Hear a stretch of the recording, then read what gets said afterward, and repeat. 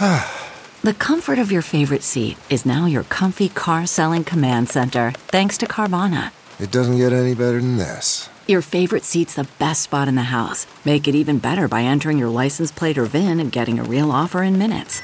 There really is no place like home. And speaking of home, Carvana will pick up your car from yours after you finalize your offer. Visit Carvana.com or download the app and sell your car from your comfy place. Good morning, I'm Kelly Hoskins with your St. Louis news, powered by Bonnaroo Automotive.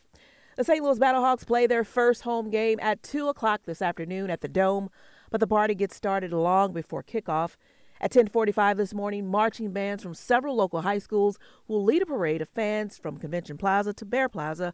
The official kickoff for the pregame tailgate. And that free celebration includes live music, football-themed games, and activities for fans of all ages. At 11, fans with tickets to the game can get into the pregame party at Fox Sports Midwest live at Ballpark Village.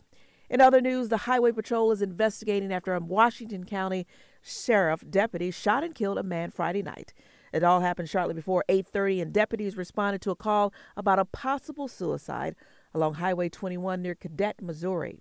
When they arrived, a man armed with a pistol in one hand and a shotgun in the other, threatening to kill everyone there. When the man pointed his pistol at one of the deputies, that officer shot and killed him. So far, the man's identity has not been released. Police are looking for leads in a deadly shooting in North St. Louis.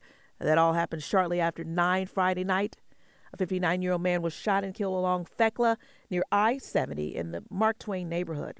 So far, investigators have not released the victim's identity. They're asking anyone with information to call Crime Stoppers. From the Fox 2 Weather Center, rain is going to hold off through a majority of your Sunday before it arrives Sunday night into Monday. I want to thank you for tuning in. Kelly Hoskins, Fox 2 News. Get out and make it a great day.